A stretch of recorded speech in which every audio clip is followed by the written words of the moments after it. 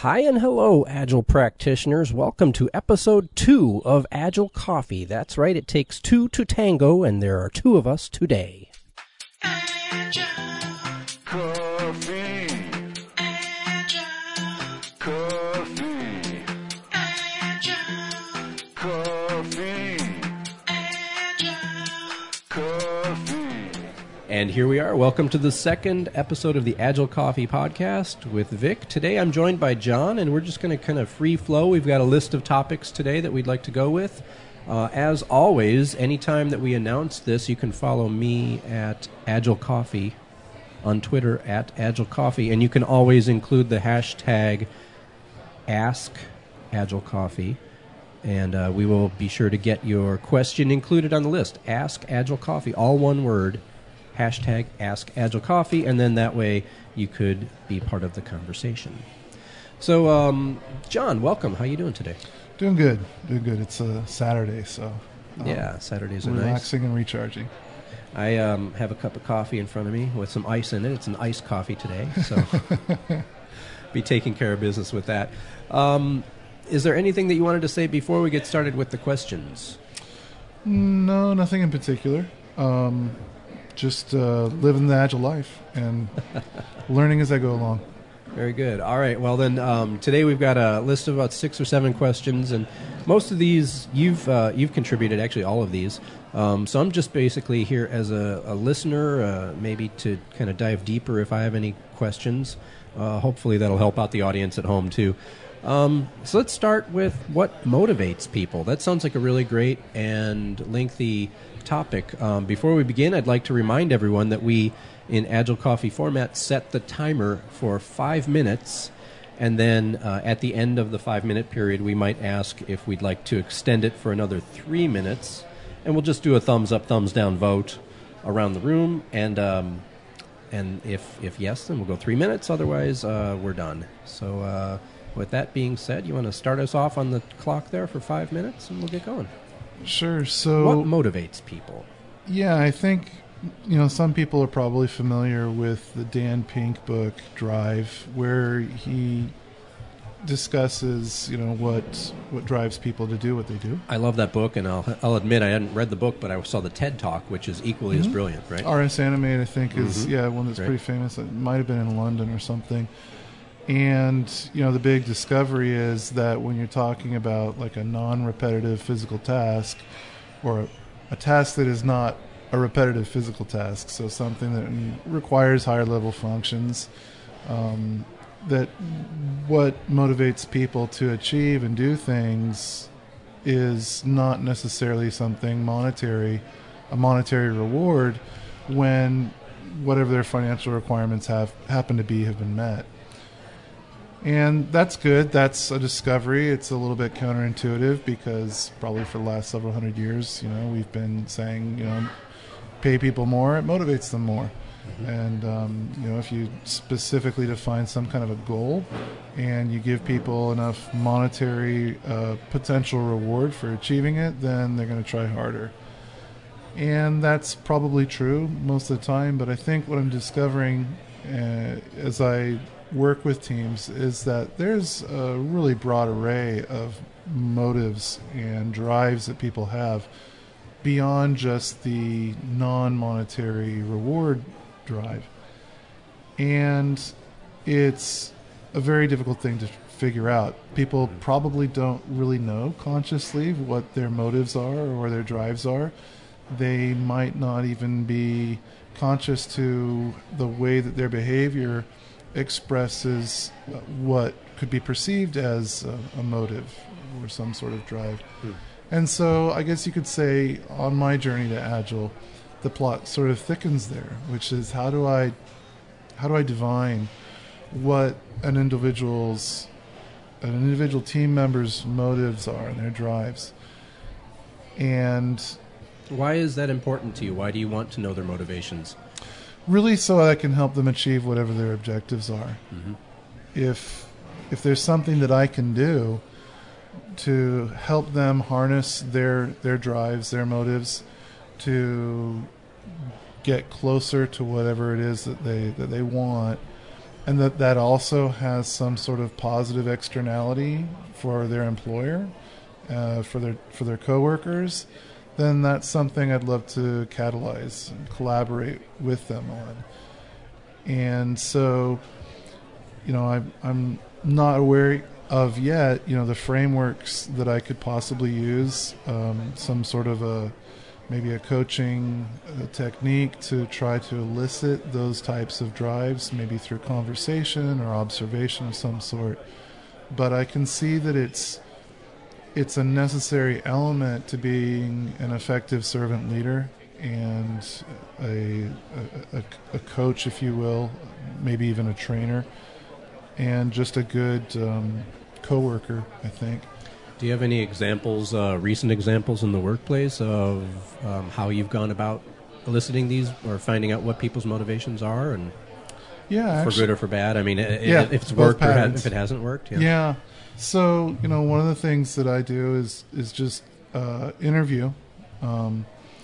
The more casual the interview, the better. And based kind of on the Patrick Lencioni model of, 5 Dysfunctions of Teams, another book, where he's got kind of a hierarchy of dysfunctions and cures, I guess you could say, that starts with the ground or base layer of trust. Being the person who takes the risks of exposing one's vulnerability first is the way that I try to build a safe environment with the person whose motivations I'm trying to understand and have them exposed to me. Mm-hmm. So I expose my own personal motivations, my own personal vulnerabilities first to see if maybe there's some sort of connection there. Mm-hmm. And if asking for help is one way of exposing that vulnerability, I think asking for help happens to show some trust. Mm-hmm. And so if there's something, that this person that I'm developing a collaborative relationship with is capable of helping me in some way, I just go ahead and ask for it. And then, I invite them, to share with me what are their motivations, their aspirations that could extend beyond just the here and now, whatever the goal for the team that we're on happens to be with the employer that we're at in, that type of a work setting or beyond. Then, I'm interested in hearing about that and offering any kind of guidance, support, feedback if it's requested to that person. And that's been actually effective. Most recently, when I've tried that with someone who happened to be in a servant leader role, let's say. And then I've got sort of a counterexample, I guess you could say. And it's not that it's been a one-on-one, kind of a conversation. And maybe that's part of the reason why it didn't go the way that I was hoping it would go. But with a group of individuals who profess to have some sort of an objective, but somehow, don't feel that they have the resources required to achieve that objective.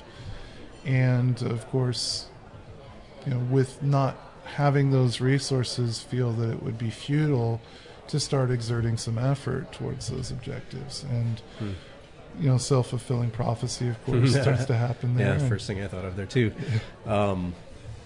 That's pretty interesting. So, do you have any like tried and true pattern that you typically do, other than kind of asking for help and kind of modeling your own motivations first, or is there any vulnerabilities? I think probably the asking for help comes from the core protocols that I was trained in by Jim McCarthy a year or so ago. Mm-hmm. And I think that it's a great model. It's not one that I can call myself an expert in yet, but by applying myself more to the study, he has podcasts in addition to a book or books.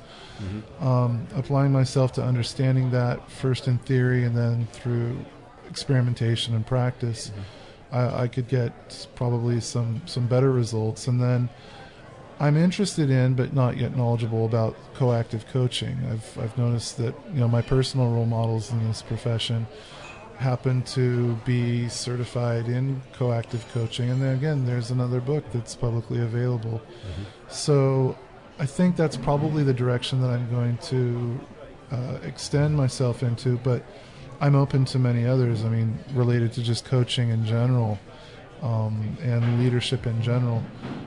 One area actually that I'm exploring right now is, for example, there's a Toastmasters organization that has a leadership competency track, and I'm pursuing that to see if somewhere along the lines I learn a little bit more about investigative conversation, appreciative. I think is it called appreciative conversation or appreciative questioning?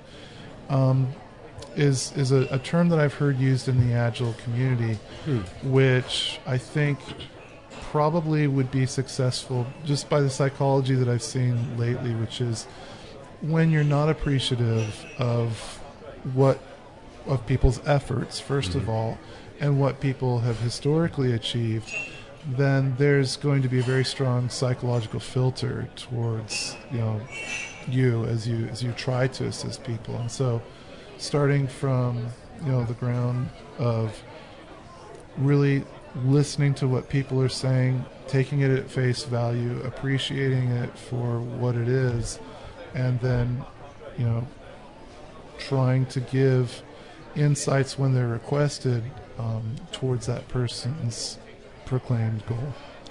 All right, so this brings us to the end of our 3-minute extension. So as we went around, we did give the thumbs up at 5 minutes and took it to another 3 minutes. And as per our rules, we cut the conversation off there.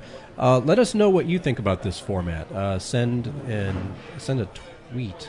Actually, would be great. So on Twitter, you can reply to me at Agile Coffee.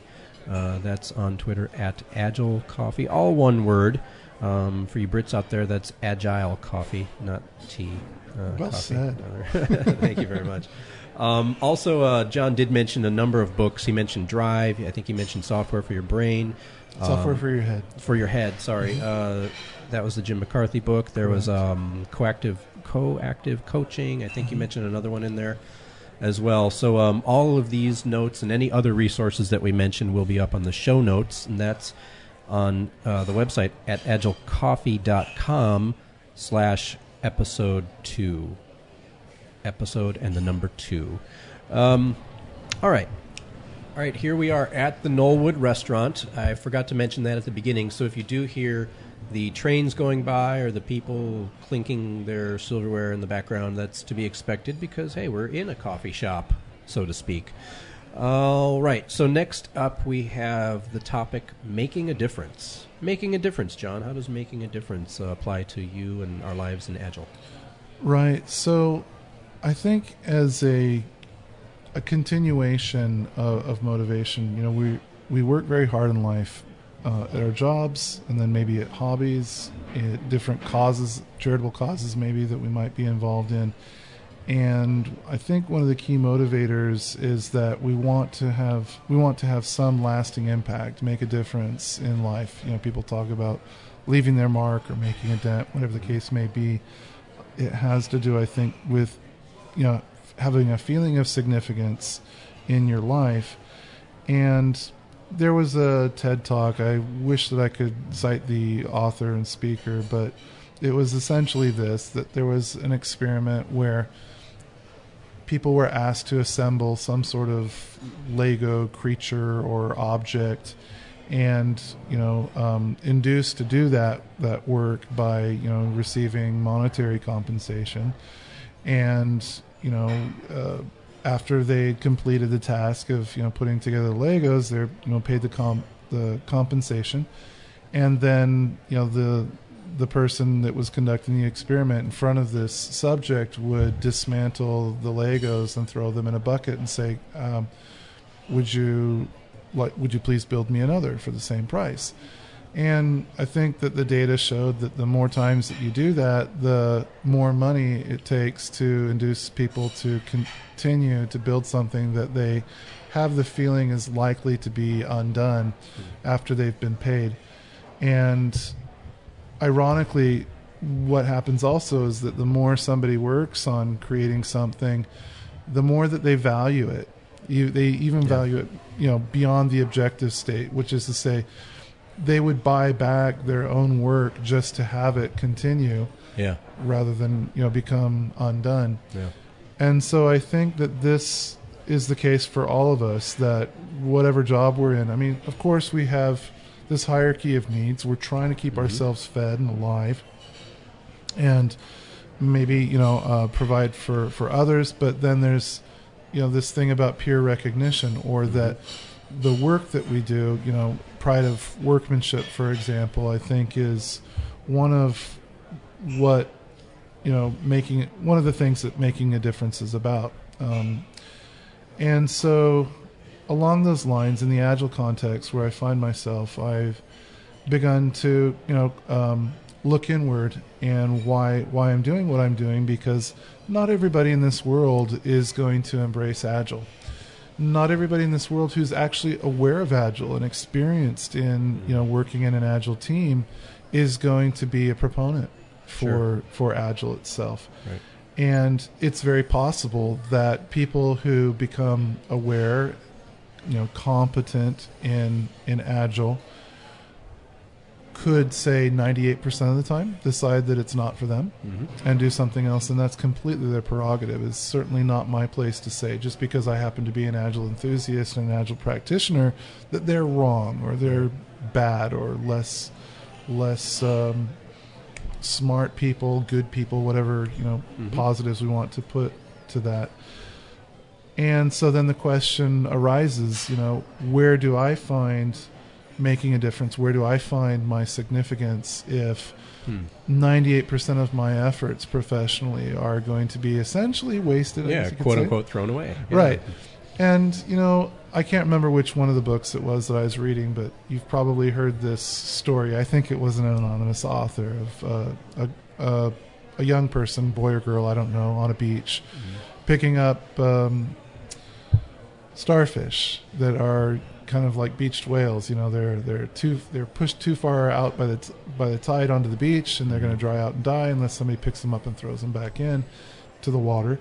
And a person more cynical comes along and says, hey, there's millions of starfish on these beaches, you can't save them all. Yeah. And the person says, picks up one more and throws it back and says, but I just saved that one. Yeah. So, making a difference is a subjective thing. And the question is, what are we willing to make a difference in? How much does it mean to us to make a difference? And how can we make the biggest difference with, the resources that we have? And so I was having a conversation with a childhood friend, actually, the other day, being, very frank in these terms and saying, what? So this is kind of a crossroads that I'm at, asking myself this question, looking for answers. And this childhood friend, ironically, happens to be working for a company that is, I guess you could say, a publisher of motivational materials. Okay. So, people walk on fire and, hot coals, let's say, and they break, plates and shingles, pieces of wood and brick and all that to, make a mental breakthrough, about what they're capable of and help them, find something that they really want to apply themselves to in their life. And, he mentioned this specific analogy, which I was, of course, familiar with. And he said, if you want to make this impact, maybe the way that you do that is you write this book about, your insights, your message, and make a difference. And you won't know that person because some point in the future, they'll buy your book, unbeknownst to you, read it, it'll change their lives, and then they go make a difference. So a podcast is also something that survives the author and gets distributed well beyond the scope of the author's personal empirical experience. I've been listening to podcasts that are making a difference in my life, and these have been recorded 4 or 5 years ago in the cases of the ones I'm listening to right now. So, yeah, little known to the author. I remember listening to the author's first and second podcast thinking, how long will I be making these podcasts? And here I am, like 4 or 5 years later, saying, yeah, I'm glad you did. Right. So I guess that's it. It's kind of like a suspension of disbelief that lasts a lifetime because you just simply will never get to know. Yeah. And, that's a great way to put it, a suspension of disbelief that lasts a lifetime. Yeah. So you can be optimistic and say, well, I know I'll touch one starfish's life out there somewhere someday, and just, keep on with that presumption and all will be good for you. Yeah, so I think that's the direction that I am heading. I'm going to write a book, and I'm going to publish it with the belief and hope that someone reads it and that they benefit from it somehow. Yeah, that's great. All right, that brings this topic to a close, and that was 7 minutes, so we did pretty good on time there. We have a few more topics that we'd like to get into. So next up, our next topic is body of work, and I could think of many ways that you might want to go with this, but I'm going to ask you, John, what you mean by body of work. The next step from making a difference and personal significance is that over our lifetimes, I guess you could say, some people have a life work. Hopefully most people have a life work. I think the quality of life that you have when you have a life work is greater than one that's not got that element to it. And I was at a coaching retreat several months ago, I guess around December, and a person who I think very highly of, John Daly, I think was his name. Yeah, Alan Daly. Okay. He said, as you're moving through your journey towards becoming not just a practitioner of Agile, but somebody who's an expert. Maybe you're encroaching on guru, territory. You're also creating this body of work, whether it's presentations that you're making, or it's workshops that you're running, or podcasts that you're making, or books that you're writing, or something that you're doing. Maybe it's even just a lot of tweets. Over the course of time, but you're taking your insights and your experiences, and you're in some way making them permanent and sharing them with the world at large. And this body of work is in some ways describing who you are and how you create value. And it establishes just some sort of prominence. I mean, I guess you could call that significance. And so be looking for those kinds of opportunities in life because they're so fulfilling. And I think I started looking in obvious places, but as I've just the months have worn on, I've found that there's many others that weren't as obvious to me before. But that people are doing this either consciously or subconsciously. I'm not really sure which. And, one of the things that I'm seeing this with is, so, for example, there's this Toastmasters group. I've been aware of Toastmasters for probably over 10 years, more like 15, 20. Actually, I think since I was a teenager, I happened to grow up very close geographically to the home office, the original headquarters of Toastmasters International. And so I'm aware that it's a sort of volunteer organization somewhat. Yeah, very much, I think. Yeah, and more recently I've seen people making significant contributions towards this cause of helping people learn to become better public speakers, better leaders, and better communicators, better facilitators even. And this is their body of work, and it does make them prominent in many ways. And there's certain aspects to it that I guess you could say are fulfilling on a greater, higher level than some that are just immediately apparent. Being able to make a presentation better at your job is more likely to make you successful than not. So what you're saying, I think, is that in addition to the more permanent and conspicuous examples of a body of work, like you said, podcasts or books or just general writings, whether they're tweets or not. You have this other area, which is something that can't be seen so readily or even quantifiable. Yeah. Right? That's pretty interesting. So as an Agile practitioner, what does body of work mean to you in your day-to-day role versus kind of the larger arc of your career?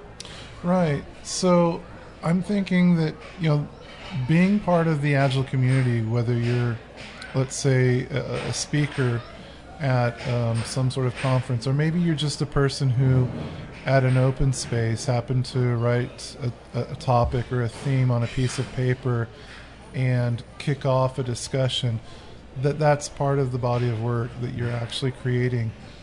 And the way that I separate it in my mind is I ask myself, if you look at a typical or stereotypical employee who simply brings a time card, punches it in a machine, works, and then punches out, and that's really the focus of their energy, professionally speaking, for pay. Things that go beyond that are all this body of work. There's no time clock going on at these types of like meetup groups or open spaces where you get paid. Or actually, I should say, don't get paid. To give and to share, but that it happens, I think, is somebody is trying to share and help other people, but that they actually benefit because of it. They gather insights. For example, the mentor in a Toastmasters group, yes, they're helping people very much by giving away their time and attention and experiences. But you're still also helping yourself. Yes. You're learning how to become a better mentor, a better evaluator, whatnot. I think anybody who's ever been in a study group, like maybe in high school or college, maybe you've discovered this learner-teacher paradox where you've done the exercises, you've read the text, you're preparing for the exam, and you don't realize that you're really prepared until somebody says, okay, help me with this one topic, I'm struggling. Right. And all of a sudden, you're reintegrating what you've learned,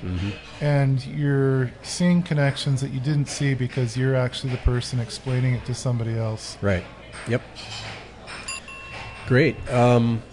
Let's move on then. We've got another topic, coddling teams. Yeah. Coddling teams. I know that sometimes teams need that coddling. Well, that's reassuring. Maybe all teams at one point, or I would maybe not go to the extreme and say all, but certainly many, if not most, and potentially all teams at one point in their development cycle, they need that coddling. That's good to hear, because I think I've felt some guilt in the past when my sincere and benign attempts to serve a team, to protect the team, from distractions and protect them from any kind of negative influence that would prevent them from creating the value that they're capable of, been accused of coddling a team. And I think that being human beings, we go through cycles, we go through mood swings, we are this kind of hot mess of emotion, as much as we like to think of ourselves as being just very logical and very cause and effect, closed system type of entities. We're just not. And so, yes, I think to the extent that a Scrum Master or Agile Coach really owns the piece of creating a safe environment. An environment where you can speak without recrimination, speak with impunity, and be sincerely heard, not argued with or denied. And so maybe if that's the sense that we're talking about coddling, it's not a bad thing. I think maybe the sense where it could become bad is where someone or some group of people inside of a team are kind of stuck in a rut of complaining or disempowering themselves by obsessing with limited resources that they're given, Right. and externalizing or projecting their frustration onto other people. Mm-hmm. And so it's a very fine line. It's one that's hard to draw. Mm-hmm. And I think to continue building myself as a better Scrum Master, Agile coach, I want to learn to discern that fine line very well. I always, when you first brought up the topic of coddling teams, my first thought was the retrospective as kind of the safe area, the area that allows people to gripe. Sometimes I know some teams and Scrum Masters who just allow that as a gripe session and really nothing more, although it's got so much potential to be much more than a gripe session, but every now and then, hey, nothing wrong with that. I've taken my teams out to have, not regularly, but every now and then when it's needed, to a bar, an off-site location, and just let them drink and bitch. Just let them gripe about whatever they want and kind of give them that time not to push back, but to say, you know what, yeah, there's validity in what you're saying. I hear your point, and just be that shoulder to cry on. Yeah, basically. I think that's, like I said in the top, that's kind of necessary with most teams at some point in their life cycle. There's something there. Like I think I've seen the world in black and white or binary terms for so long that I've viewed the retro as another deliverable that the team has to find an immediately actionable item towards continuous improvement in the way that they work, and the failure to do that is cheating, the employer. Whereas I think life is more analog than that, and you're speaking to the humanity of these members of the team, which, like you say, from time to time, deserve the venue to vent and externalize what they're feeling, and maybe wait another retrospective until they're delivering that Absolutely. discovery. Yeah, absolutely. We don't work 7 days a week, not all of us. We have the 2 days as a weekend to kind of recharge, and people take vacation from time to time. Why can't you take a sprint or so off of the retro to kind of have that? All right. Well, that's the end of 5 minutes. I think we'll end that topic there. As we're talking, I'm aware of the fact that we're here at the Knollwood Restaurant, which I love being here. It's a great atmosphere. Although sometimes we hear the trains go by, sometimes we hear the people stop in or in the next room over playing air hockey. That's what we were just witnessing. Happy voices. Which is great. It's really fun. I like this atmosphere a lot. Again, thanks to the Knollwood Restaurant in Irvine, right off the 5 at Sand Canyon. Yep. Moving on, we've got the next topic on the board here. Actually, why don't you, overly idealistic, why don't you introduce that? Yeah, so I guess maybe this is like a vocational hazard. People talk about Agile being entrenched in religious wars, let's say. And, when we go into belief systems and paradigms, the reality is that just like with the heliocentric model, and I don't know what the opposite is, a terracentric model, we get so entrenched in a view that we think it's a perfect view, and it's unassailable to any kind of criticism or revision, replacement. And when we discover that we're wrong, we fall to earth in a very painful way. And Agile has some great things to it, and I'm one of its strongest proponents and defenders, and trying to be an ideal practitioner. But the more you build up the ideal and place it on a taller and taller pedestal, the greater the fall will be when something better comes along, or it just doesn't, in practice, measure up to what it does in ether, I guess you could say. So I think I'm already starting to prepare for the recoil. And, it comes from a conversation that goes back a couple years ago at a place I was working, where a very insightful VP or CTO was pointing out that there have been detractors of Agile or Scrum or Kanban as they've emerged, and then when they start to gather popularity and momentum, people switch sides, and then when something new comes along beyond that, then of course the criticism comes starts emanating from the new thing towards the newer thing. And in any case, I don't think that it serves us. We can slide back. We can step forward one step and slide back two if we build up that first step to be something that's perfect, and then anything that doesn't measure up to that ideal is just heretical and needs to be destroyed and burned at the stake. That's, I think, a mistake. And so I look at myself and the way that I view Agile and the way that it's adopted in a company. And a good example of this is the term Scrum Butt, or Scrumafall, or Wet Scrum, whatever you're going to call it. A lot of people who are the true blue, dyed-in-the-wool proponents of Scrum, for example, will say that, any degree of deviation from true north in Scrum is, a punishable offense. And, that's unfortunately going to be a very subjective thing, because everybody possesses their own personal ideal of what Scrum's supposed to be. And unfortunately, Jeff Sutherland and Ken Schwaber are just amazingly never in the room to settle the quarrel that comes up in the real world. So I'm reminded of a tweet. I'm trying to look for it right now that Woody Zuil posted earlier today. He said, Agile tip to some folks, scaling Agile is like scaling fish. They keep scaling off stuff until it looks like something they cannot swallow, or they can swallow, rather.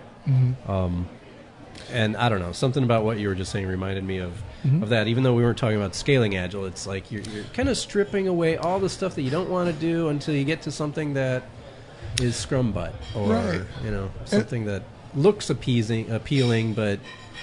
So it's a double-edged sword, right? You're never going to please everybody in the Agile community or the Scrum community. Right.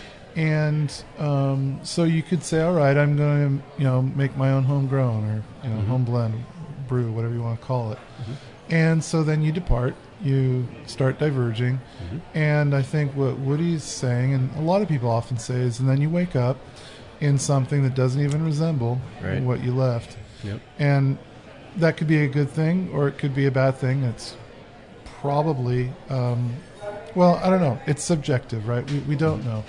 But to still communicate in meaningful ways, when we start stretching a term like Scrum or Agile around anything, then we fail to communicate because we misrepresent ourselves. And so I guess maybe what I'm saying then is throw away the monikers. If you're going to leave, change it in a significant way, wherever that dividing line is, I don't know. It must be a very gray zone. But when you're going to diverge in a significant way, be honest with yourself and the people that you're talking to say, now this is no longer what we had originally called Scrum, but we're okay with that because we're only experimenting. We're looking for something new that might suit us better. Yeah, and I think when it comes down to what is Agile for me, I always go back to the Agile Manifesto and the 4 values of Agile. And if you could do that, you could probably still strip out a lot of what is in like the prescribed flavor of Agile that you're using, and still maintain the spirit of Agile. And that's the interesting thing about Woody Zuil and many of his public utterances, I think, is that he's not saying that you don't have enough Agile in what you're calling scaled Agile.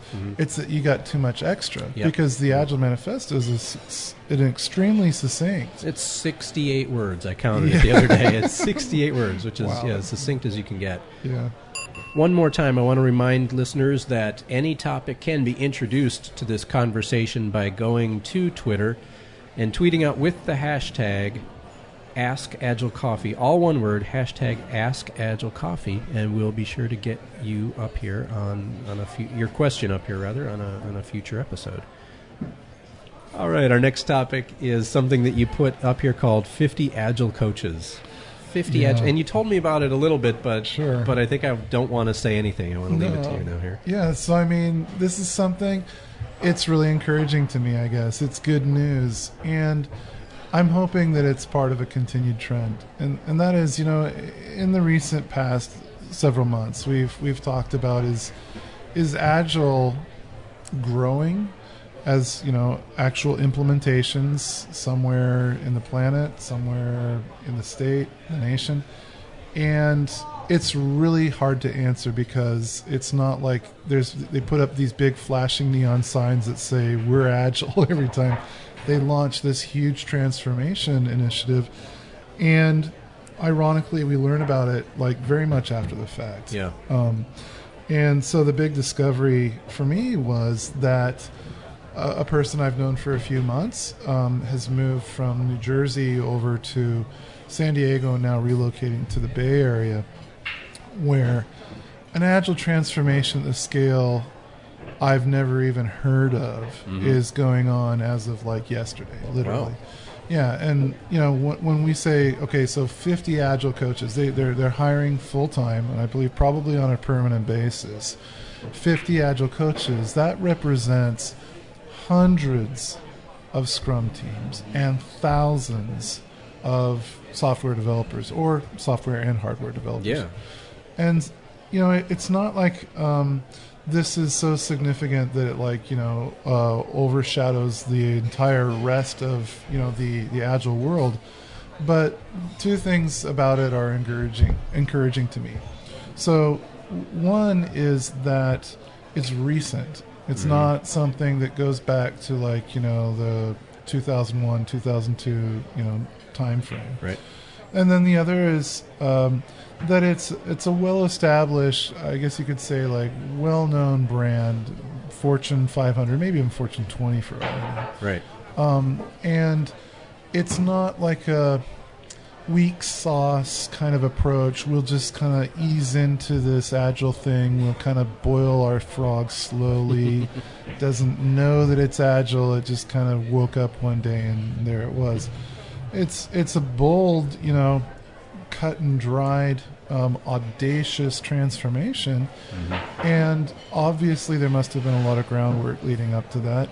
Obviously they must have done a lot of research and fact finding. Right. And I would say probably quantified, data-driven justification for an enormous investment.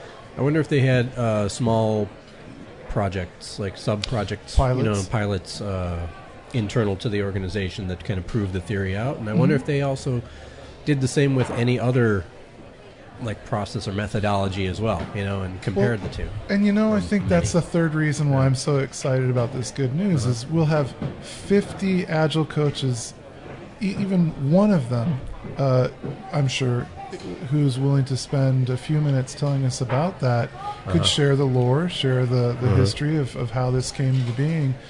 And, you know, from that, we could probably extrapolate that it's probably happening in many other large companies, whether it's publicized or not. And so the state of Agile in the world is something that I think is probably bigger.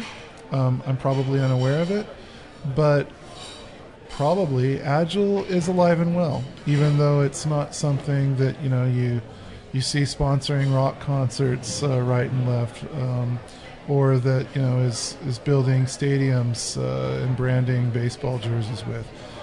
I think that it just makes sense, and maybe the fanfare isn't as, you know, pervasive throughout you know, business publications and stuff. But I did see actually the other day in the Wall Street Journal the word Scrum Master appear. Yep. And part of the irony of it was that it was so void of understanding, but that, you know, just the novelty of the term, I think is what attracted the journalist to it. Had you ever seen it? I wonder if we could do a search on the term and have it pop up. But yeah, you shared that with me, and I got a chuckle out of it as well too. It sounded like they were painting the picture of the Scrum Master as a I can't remember the term. A would-be, I think would-be was in there, or wannabe, and it kind of insinuated that, or implied that it was a developer. The Scrum Master was a developer. I think they really activity. didn't know what a Scrum Master is. So that was pretty interesting. Yeah. All right, well, that brings us to the end of this topic, and it brings us to the end of the episode itself. So thanks for listening to this topic of Agile Coffee. And before we conclude, I want to ask John if there's any last thoughts you want to share.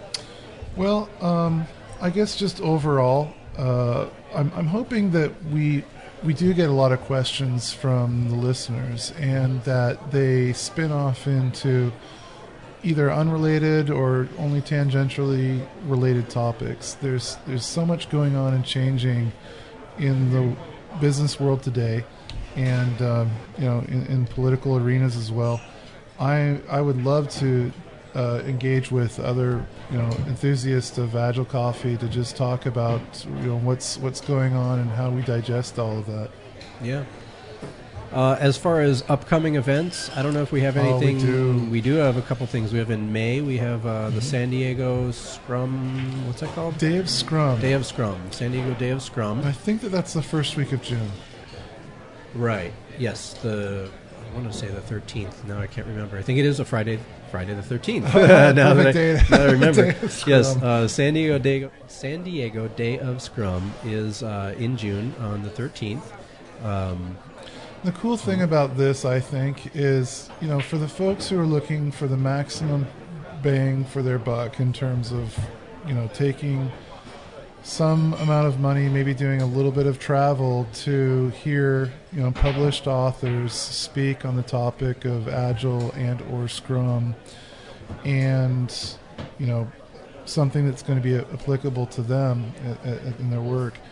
This is a very high ROI or ROTI, return on time invested, and for like $55 for an early bird ticket and $75 for just at the door or whatever it is until seats are all sold out.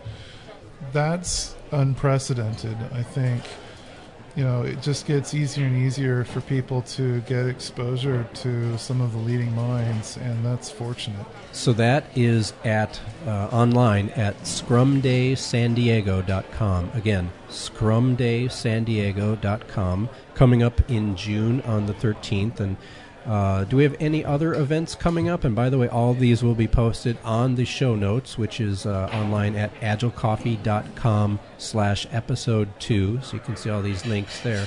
I think that we do have something in. I wanted to say we had something in May, but I could be off. Maybe I'm just. Well, there's the New Orleans. Yeah, that's right. Actually, so the global gathering, which I'll be going to. Yeah. So the Scrum Alliance. Scrum Alliance. I'm going to be there from like the 2nd to the 9th or so. I think that those are.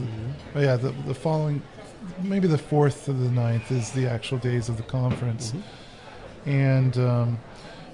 This is the last one, I think, for a year that will be in the continental United States. The next one is going to be in Berlin sometime in the fall. And I think that we're on the cusp of something exciting. I mean, if we're free to rumor monger here, I've heard by putting my ear to the ground that there's something coming up in the Scrum Alliance that's supposed to address the larger corporate market for applying Scrum beyond a team that's a two-pizza team. What they're going to call it, what shape or form it'll take, I do not know, but I would say if they're going to make a big splash announcement, that it's likely to happen at some place like this global gathering. But this will be my first. I can't really say that I know exactly how the format will shape up, but my expectations of seeing some great presentations are high, and there is a track there that is going to address Scrum outside of software development, which is one of my areas of interest. So for me, May is a big month, and it's coming up in just a couple weeks now.